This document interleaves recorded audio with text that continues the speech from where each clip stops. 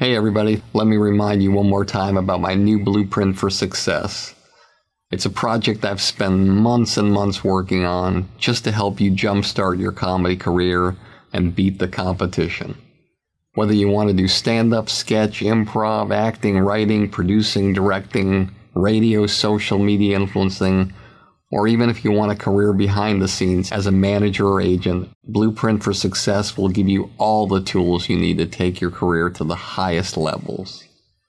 With exclusive interviews, my top 50 commercial-free episodes from industry standard, one-on-one coaching with me, and unprecedented access into my knowledge and experience from over 40 years in this crazy business.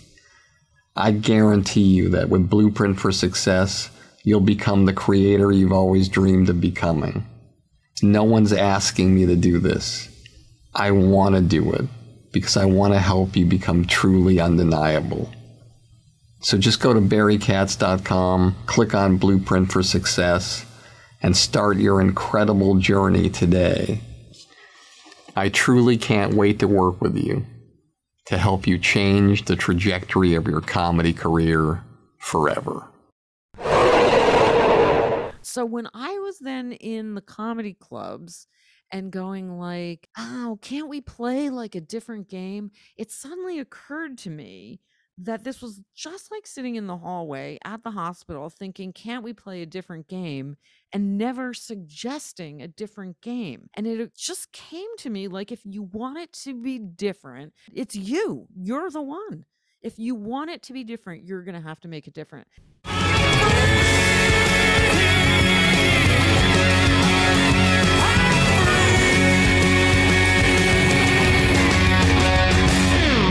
Hey everybody, welcome back to another episode of Industry Standard with me, Barry Katz. Hope you're having a great week. So excited for part 2 of 2 with Beth Lapidus. You're going to have a great time. She is an inspiration, a powerful woman who seems to have done it all and has provided a loyalty and a dedication to her brand like no other person I've met in a long, long time. Before I get started, I'd like to let you know that you can reach me at Barry Katz at Instagram or Twitter, or at my website at barrykatz.com. And I wanted to thank you so much for everything you do to support this podcast. Please know that I really, really appreciate it, sincerely, truly. And when I think about Beth Lapidus, I think about the brand Uncabaret, a brand that has been going for almost 3 decades, something that has tremendous respect. People love this brand. People love these shows. And she created something that is so special and so unique that no one could ever do anything that could ever compare to this kind of show or brand. I've been to so many of these shows. I have loved watching her from afar. I've loved watching the shows, and even though, admittedly, it is not my specific lane and not the lane that I travel in terms of the type of comedy that I normally go see, Beth always presented such an incredible, safe environment for everybody to come there, speak their mind, enjoy themselves, and take people's breath away with extraordinary content. And when you can do that for so many years and garner the respect of your peers, so much so that you get to be on so many television shows, have so many books written about you, create so many articles, be a guest on so many different respected television shows, and work with some of the greatest artists in the history of our comedy business. Everyone from Bob Odenkirk and Patton Oswalt and Margaret Cho to people like Jennifer Coolidge, Sarah Silverman, Kathy Griffin, and Jon Stewart. Just an incredibly special person who created relationships that stood the test of time and still stand the test of time. People who will go to the wall for her, people that will do anything for her because she went to the wall for them. She gave them the opportunity to speak their mind in an environment where there was no judgment. And I can guarantee you, if you can figure out a way to keep long-lasting relationships for 3 decades with the greatest people in your profession and keep a brand and a name going with respect for as many years as that, I can guarantee you, you'll have the kind of wonderful, extraordinary career that Beth Lapidus has. Here we go in 3, 2. This show will have laughter. I got everybody pregnant with Barry Katz and semen. I'm not comfortable with the tone this is taking. If you're undeniable, you will not be denied. If you want to be successful in show business, you get yourself a Jew white manager like Barry Katz. Being a manager is just turning no's into yeses. Creating holy shit moments. Undeniable. You fucking firing me up, Katz. I love this man. Is there anything else I should know? You're on. What? Now I'm on the air. Barry Katz. Back in the house. Let's do this. Let's go way back. Take us back to where you grew up, what your household was like, what the financials were like for your family, and what was your inspiration to getting into the crazy business of show. I grew up in New Haven, Connecticut, and Providence, Rhode Island. Longmeadow, Massachusetts. All right, East Coast in the house, New England. And I'm Jewish and grew up in a Jewish community. No. My parents were junior high school sweethearts. It wasn't arty in my house at all. They did love comedy. I wanted to be an artist. I didn't really want to be in show business. I had the idea that I was going to grow up and be an artist. And that is what happened. But so let's see, just to stick with New Haven, middle class, sort of a development. I just was hungry to get out. I mean, my main experience of that time in my life was like, when will my real life start? But I was always writing and I was doing art and I was doing dance and I was, doing a little. I never really wanted to be an actress on stage. I wanted to write and I liked being myself. So I liked dancing. And really, I would say there were pictures of me standing, though. That's what I say. But I remember also being in bed with my parents and watching The Tonight Show. And that was very bonding. And I remember standing on the little lip of, how a fireplace has that little thing and you stand and you do songs with a fake microphone. I remember, okay, here's the thing. I was maybe 10, maybe 8 to 10 in there. And I asked for a microphone for Hanukkah. And my parents got the big box. I'm excited. First night of Hanukkah. This is the thing. I open it up, Barry, and it's a toy microphone. And I look at them very ungratefully, and I say, "Oh my God, it's a toy. What am I going to do with a toy microphone?" And they looked at me, and they're like, "What are you going to do with a real microphone?" I was like, "I don't know, but I know I need one." It was like this, so pure. And so there was that. I was a sick kid. I think a lot of who I am happened in the hospital when I was 5. That's really where it all happened for me. What was wrong? I had a blood disease. I had an immune deficiency. I had an immune thing. It's called ITP. And something's wrong with your blood, and we don't know what. We don't know why. It's a big mystery, Beth. It's a big mystery. And you feel fine, but your blood's not clotting right. And so from the beginning, I'm like, am I fine? I'm not fine. I don't know. I have a bruise, but I feel okay. So I was really in the hospital and they were really just monitoring me, except for the spinal tap, which I didn't even realize. I just have this memory. I finally asked my dad when I was about 30. I was like, do you think I might have been abducted by aliens? Because I have this memory where I'm like laying on a table and I'm screaming and there's a light above me. I mean, what do you think that was? And he's like, oh, that was your spinal tap. And I was like, oh, yeah, that's something you want to fill a girl in on. But there was a thing that really led to Uncabaret in the hospital, which was this. At one point, I'm sitting in the hallway and I'm looking into like the ward or whatever you would call it. And there's kids playing doctor. And I'm like, you know what? We're in the hospital. And could we play house? Could we play school? Could we play anything but doctor? And I mean, of course, now I'm like role playing the thing. I get why, but they didn't. So when I was then in the comedy clubs and going like, oh, can't we play like a different game? It suddenly occurred to me that this was just like sitting in the hallway at the hospital thinking, can't we play a different game? And never suggesting a different game. And it just came to me like, if you want it to be different, it's you. You're the one. If you want it to be different, you're going to have to make it different. So I think it was sort of that early childhood, which was in Providence. Everything happened to me there that formed me as an artist. There was also my first press. I'm on a bed and I'm playing with Etch-a-Sketch, and it ran in the Providence Journal. The nurses are all around me and a coist, and all dressed up and in the hospital. Barry, it's, it's a lot of attention. I got a lot of attention for being sick. So here I am, a comedian. Take our audience through the week before you ever decided to go on stage for the first time, and what was going through your mind, and what was your career? I know you were writing.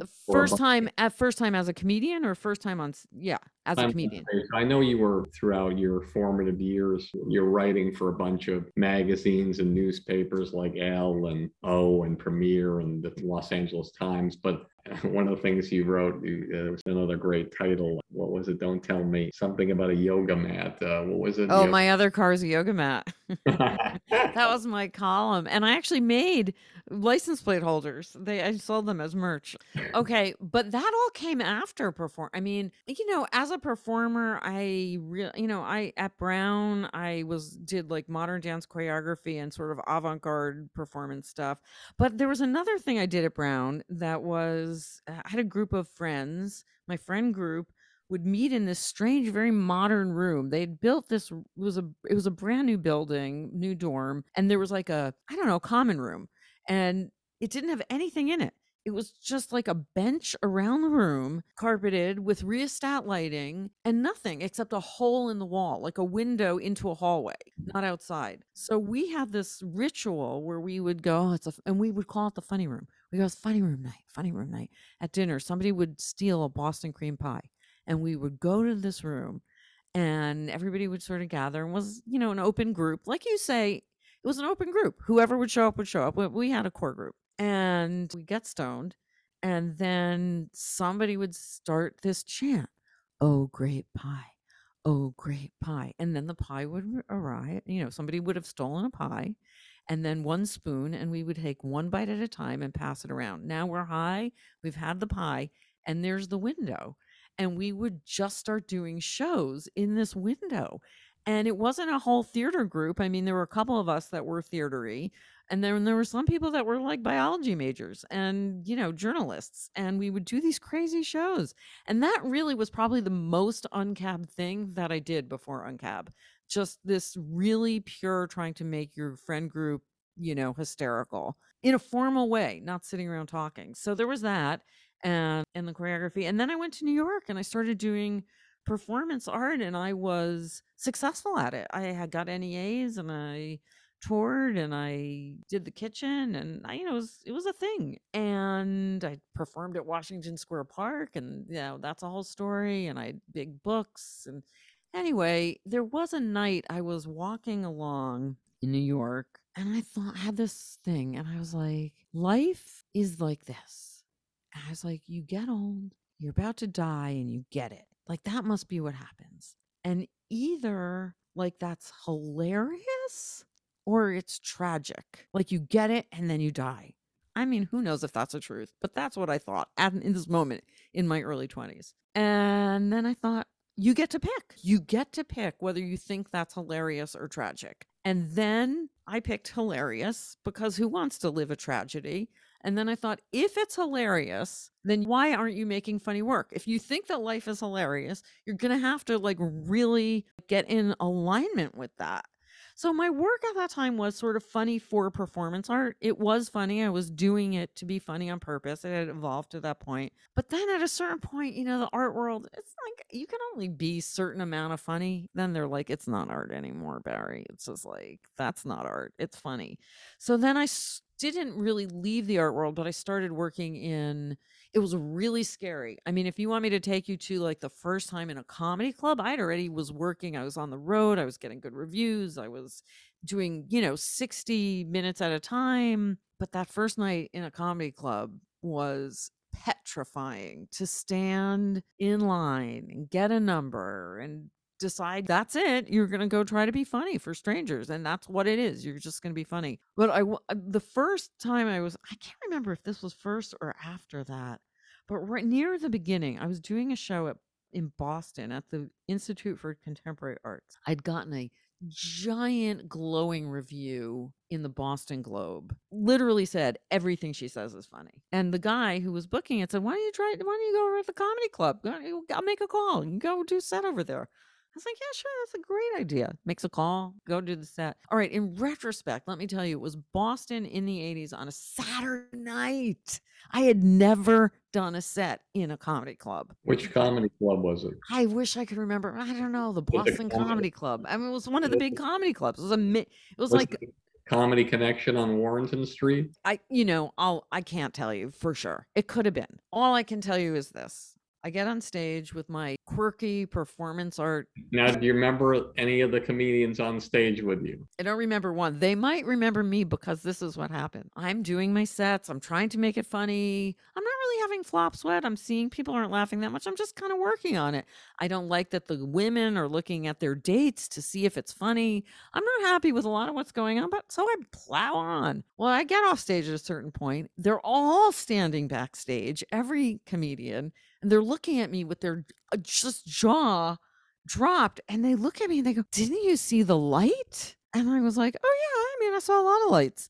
I mean, I literally didn't know what the light was. That's how green I was. And it was a Saturday night in a comedy club. I got paid. I mean, I got paid like, 100 and some. I mean, the guy's paying me with a mullet. He's a mullet and he's paying me. And he says, yeah, I'm going to quit your day job. Like, this is not for you. But that did not dissuade me. I was like, oh, really? Not for me. Well, I think it is for me. And when I finally did learn what the light was and I learned what had happened that night, my God, I've been humiliated my whole life about that. And if any of you are listening who were in the house that night, I'm very sorry. I'm very sorry. But then I'm like, sort of like, I'm going to do this. And then I'm starting to do open mics in New York. I think the comic strip was my first open mic. And I worked and I got past there. Lucian liked me. He was the creative director there who also gave the light. The light, for those of you who don't know, is the proverbial stand-up comedy message to get the fuck off stage. This is wonderful. So, tell me what happened in your life that made you make the decision to do your first Uncabaret show, name it Uncabaret, and book the show, and tell us about your first show ever and who was on it and what was happening and was it successful, or all those kind of things. Okay, well, this story of the Women's Building coming up with this title, unhomophobic, unxenophobic, unmisogynist, Uncabaret, and then I did do it. I mean, I did it for that audience. One of the huge parts of Uncabaret is that there was an audience that was hungry for comedy that wasn't being served. But as a businesswoman, you have to find a place. You have to convince the owner, what night can you give me? Do you take the door? You take the bar, I'll take the door. Right. But I did it there at this sort of performance art space where I was doing Globomania. Okay. Once I said to them, I'm going to make you a show, when they were like, we can't go to the comedy clubs because they make fun of us. And I said, I'll do a show. Unhomophobic, unxenophobic, unmisogynist, Uncabaret. They're like, oh my God, great. So I did it right there for this audience who was already hungry. I don't remember. You named Uncabaret for that first show? Yeah, and it was Uncabaret. I mean, and it'll be Uncabaret. And they were like, great, Uncabaret, let's do it. So what day of the week was that? What day of the week? Yeah, do you remember? I don't remember. I think it was probably a weekend. Was it successful, the first show? Or yes, wildly successful. It was a mess. I didn't really know. I was just do stuff you can't do in the comedy clubs. And the only person I can remember, I mean, if I really wish I knew more, but I know Judy Toll did it. And she was doing her Andrea Dice Clay thing. I mean, of all things. That's, by the way, that's why I mentioned it early on in the podcast. I didn't want to call her out on it. Oh, okay. But she was allowed to do that there. Well, she actually didn't do, and once we figured out what Uncabaret was, she never did do it there. I mean, she did it there at the beginning, and hers was obviously a spoof because it was a spoof of him doing it. I didn't 100% love it. I'm not the biggest fan of characters, but I loved Judy. And so, all right, so you give me a little elbow room. It's the first show. People, I don't know what it is. People are doing drag, or I don't know what. People are just experimenting. At the very beginning, it was just experimental freedom. We did a few shows there. They lost their funding. And then we moved it to Highways, which is out near where you are now. So that was a performance art space. And we did late nights there that were just me, Judy, and Taylor Negron. We did a few months of late night Saturday nights that were a big hit. And the crowds were really coming, and it was really there. I think of the women's building as insemination. I think of the Highways as a gestation period. And I think of Luna Park as really the birth. And in this gestation period, really the DNA of Uncabaret was formed. And you'll see it in the shows today. We have storytelling, we have big thinking. Judy was genius and really a groundbreaker in confessional comedy. You would never seen anything like the way Judy confessed to everything in her life. If Judy would come into a show and she'd go, "How's the crowd?" And I'd go, "Oh, it doesn't look good. I mean, I think it looks like a late night." She'd go, "Oh, good. It's going to be a great show." I mean, for Judy, one person would be perfect. Every single person who she ever met thought they were her best friend. And that's what she was so good about, the intimacy. And she really helped us develop that. Taylor with his sort of Dada LA stuff, and what a genius storyteller he was. And also he had sort of old world kind of, I want to say hacky, but I don't want it to sound pejorative. I mean, he loved a joke, and that wasn't gone from Uncab. It's just that you didn't want it to be rote. So, and then I had these big ideas and also sort of poetic. And so the three of us did these shows at Highways. And I think over the course of those months of doing these late night Saturdays, we found that Uncabaret was a thing. Then I had stopped because I ran my campaign to make First Lady an elected position. You might have seen me on Larry King. You might have seen me. You didn't. You saw me on CNN, though. People Magazine. It was a crazy, fun ride. And when that was over, then Luna Park was opening, and they called me to see if I wanted to do a show. And I had Uncabaret in mind. It wasn't undeniable yet, but I said, I've been doing this project called Uncabaret. I'd like to do that. It's, comedy. And the guy who ran, Jean-Pierre Beccaro, who was a great club owner and really knew the business and was really impeccable at it. And he said, "Oh, no, he was Parisian." And I said, "Will it be funny?" And I was like, "No, Jean-Pierre, it's not going to be funny." We booked it for 3 Sunday nights, and it ran for 7 years. So that, I think, might answer some of your questions that you asked. Hey, everybody. I hope you're enjoying this episode as much as I am. If you made it this far and you haven't fallen asleep yet, then you must be the type of person who's serious about having a career in the comedy business. That's why I'm offering you my Blueprint for Success, a one-of-a-kind all-access pass into my knowledge and experience after over 40 years of working with the best of the best in this crazy entertainment industry. I'll tell you all the stories, all the philosophies, give you all the great special guests, and even give you one-on-one private consultations to help you expand, enhance, and skyrocket your comedy career. Just go to barrykatz.com and click on Blueprint for Success to learn more about my groundbreaking digital academy that I've created just for you. With it, we can take your career so far that one day, instead of listening to this podcast, you'll be interviewed on it. 1, 2, 3, 4, 5, 6. 6 degrees of separation. 6 degrees of separation. I'm going to name some names. Okay. Tell me what comes to mind. Judd Apatow. Great storyteller, innovative. He's one of the apostles of comedy. I mean, the first thing you learn about Judd is he as a child or a teenager sat and, transcribed episodes. And that's the kind of work that it really takes. And that's why he's so amazing at what he does. We showed some of his stuff when we did our side offshoot project called The Other Network. We showed his so-called failed pilots.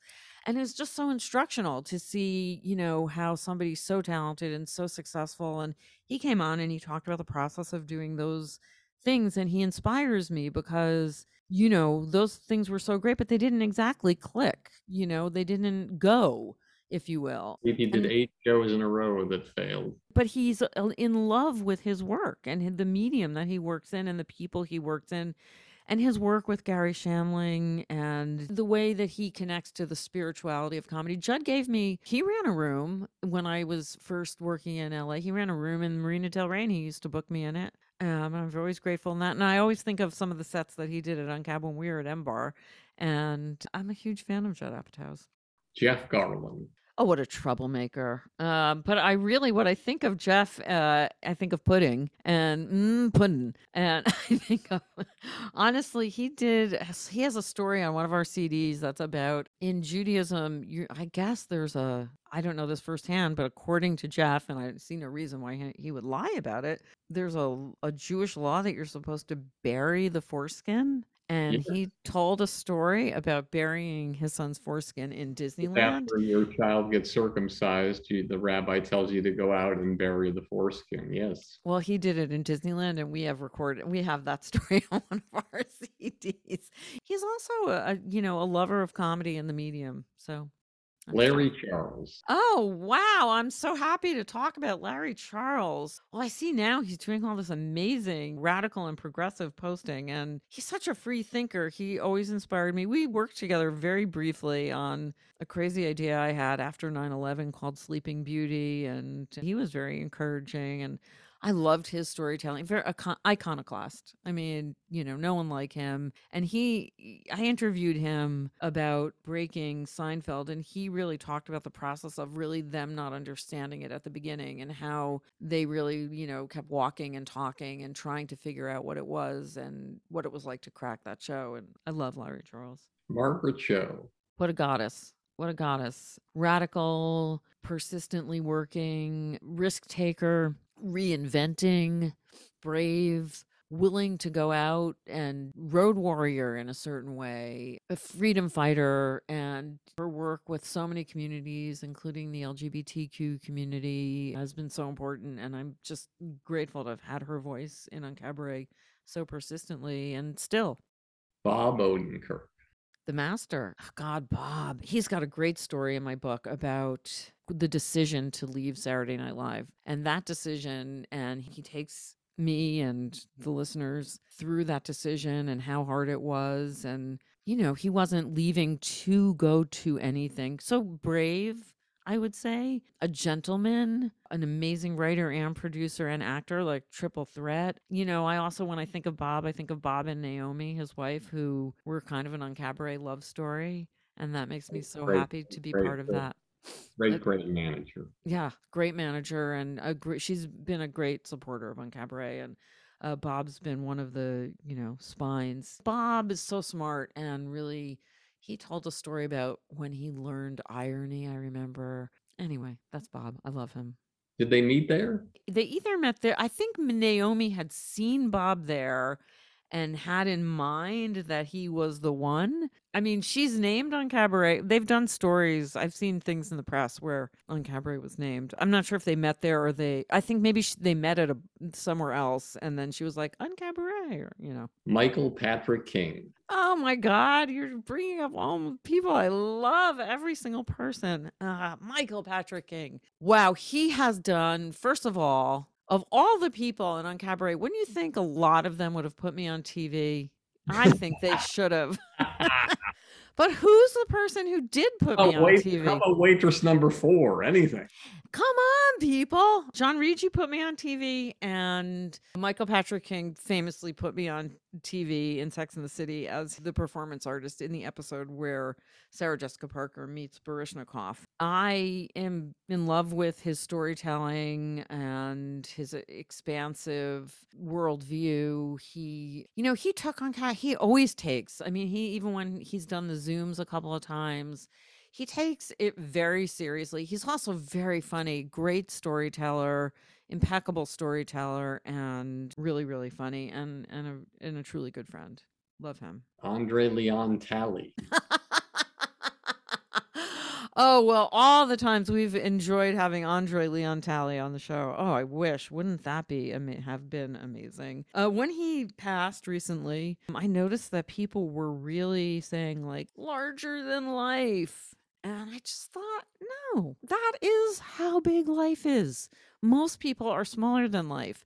And what an inspiration this man was, in the way he looked, in the way he spoke, in the way he lived, to enlarge and embiggen. I think I first heard the word embiggen on The Simpsons. And of course, The Simpsons was floating around on Cab. They're we're on parallel tracks. I first heard that word. They kind of invented it, I think. That wasn't in the language. But embiggening, just look at how huge life is and look at how small people try to make life. It's just so big. Beth Lapidus. What comes to mind when you say that name? Is that truly what you're asking?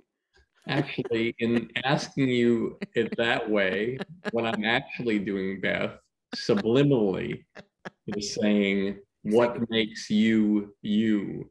Oh, that's funny because that was the theme of my podcast, clearly. What makes you you? What a shocker that I would actually do research before I interview you. It was too hard. I had to stop doing the podcast because people were like, I don't know, Beth. That's too hard a question. And now I see. It was advanced placement. I think what makes me me is I'm both stubborn and go with the flow. There's like a balance of those two things.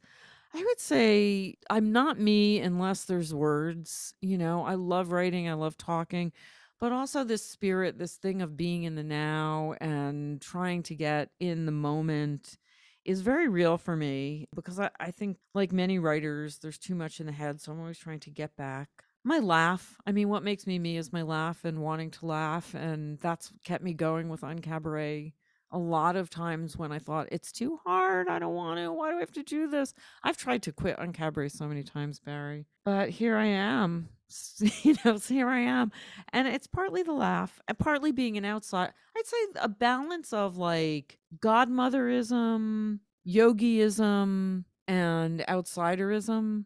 Those are like a certain kind of triangle that I live in. Your biggest disappointment in show business and how you used it to fuel yourself to the next level.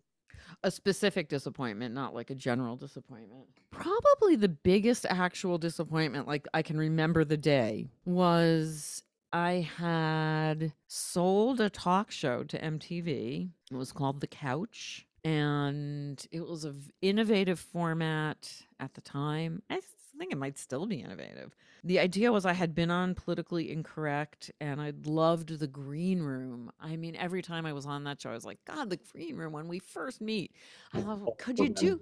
On Showtime, right?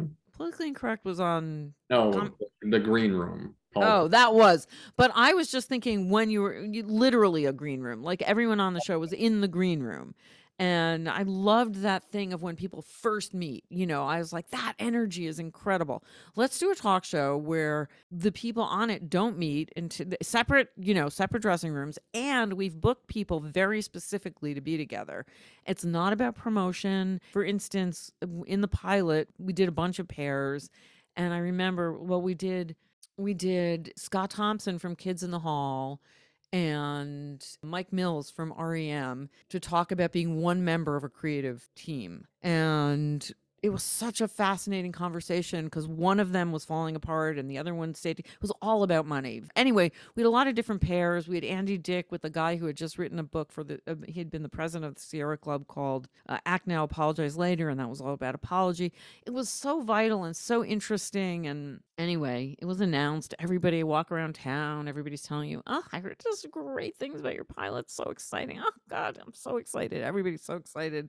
It was a dream come true. I love talk, and that was one of the things I loved about doing this book was the conversations. I also love the writing. And then it was going. It was in Variety, and then there was a call from my agent. It wasn't going, and it was just absolutely devastating.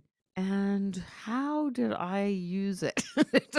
And then they went with a guy. They went with a particular other person. And I think, yeah, we owned it still. We shopped it around. Ended obviously, it never went, or you would have heard of it. I think, the greatest thing about any disappointment like that is you do get over it and you keep going and you kind of start to realize like it isn't ever one thing. I mean, there's never one thing that's going to take you down. You are your spirit, you are your soul. They can't take you down by not doing your show. If it's, it's taken me a long time to get there, but everything is unfolding in divine and perfect order.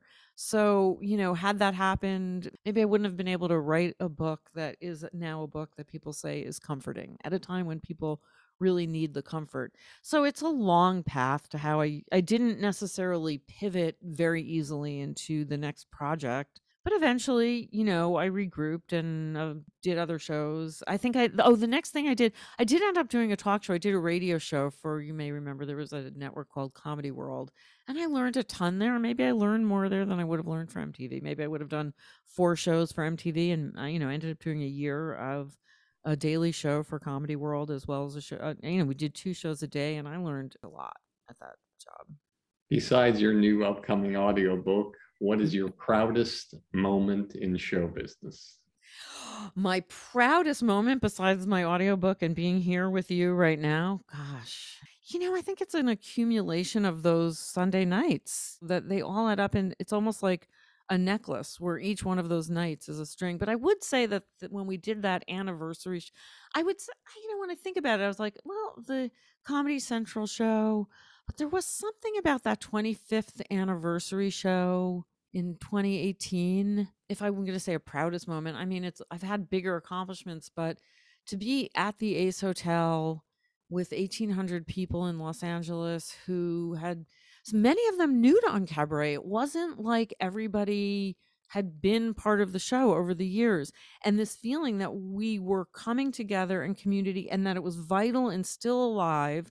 But, Patton was on it and Bob was on it and Julia Sweeney was on it, Laura Keitlinger, but also some of our, newer people, Byron Bowers and Alex Edelman. And it was such an exciting night that there was so much energy in that night. And I guess if I would say, is there pride and energy? I don't know about proudest. I didn't think it would feel like it felt. I really felt like, the LA Weekly put me on the cover, and I really felt like I really maybe had done that. It sort of sunk in that all these nights that I had kept my head down.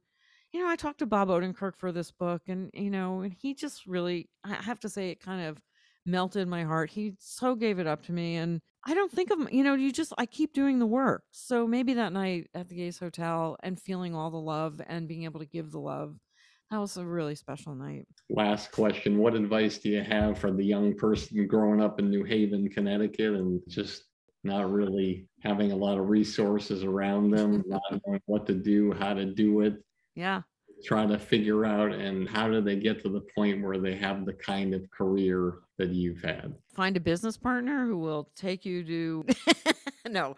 The advice for the young people, though, well, I mean, I did a few things that I recommend. I often would go to the Yale Art Museum and to weird movies at Yale. There's always something weird. Find the weird people, find the friends. I mean, I have some friends that I had then that I still know. Find the creative people wherever you are. Find the people who have a soul that is leaning towards, find the weirdos, find the artists, find the writers, find the tender hearts, and, nurture each other.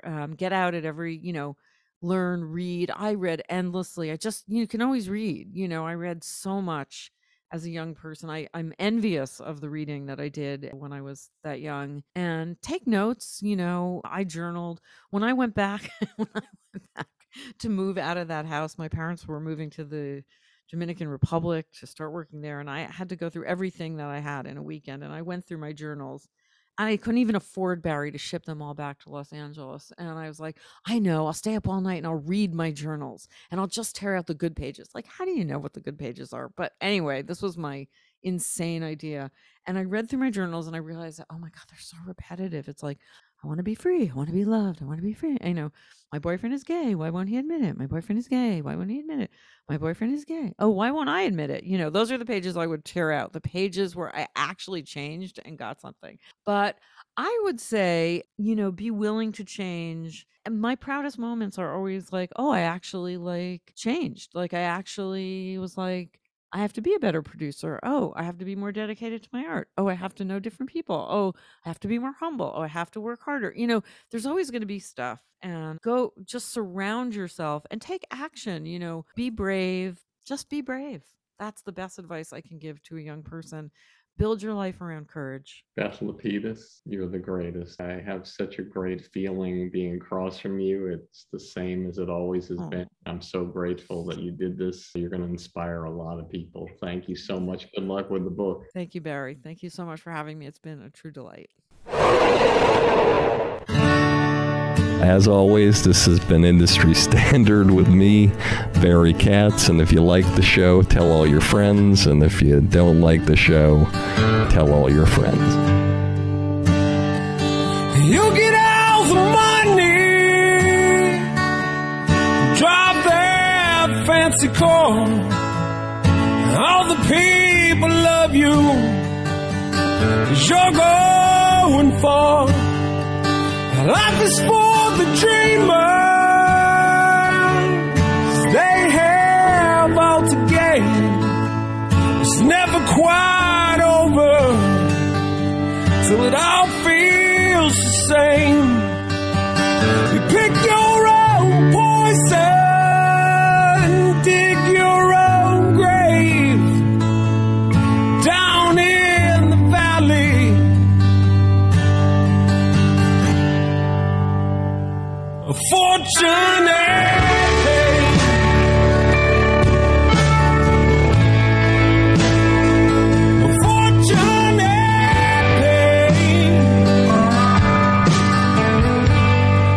Thank you for listening to Industry Standard with Barry Katz. If you'd like more info on our schedule of new episodes or how to reach Barry through Twitter, Facebook, or email, go to barrykatz.com. Before you leave, please take a moment to subscribe to our podcast, leave a comment, and rate it, even if you think it blows. Thank you for your support, and have a great day. Hey everybody, let me remind you one more time about my new Blueprint for Success. It's a project I've spent months and months working on just to help you jumpstart your comedy career and beat the competition. Whether you want to do stand-up, sketch, improv, acting, writing, producing, directing, radio, social media influencing, or even if you want a career behind the scenes as a manager or agent, Blueprint for Success will give you all the tools you need to take your career to the highest levels. With exclusive interviews, my top 50 commercial-free episodes from Industry Standard, one-on-one coaching with me, and unprecedented access into my knowledge and experience from over 40 years in this crazy business. I guarantee you that with Blueprint for Success, you'll become the creator you've always dreamed of becoming. No one's asking me to do this. I want to do it because I want to help you become truly undeniable. So just go to barrykatz.com, click on Blueprint for Success, and start your incredible journey today. I truly can't wait to work with you to help you change the trajectory of your comedy career forever.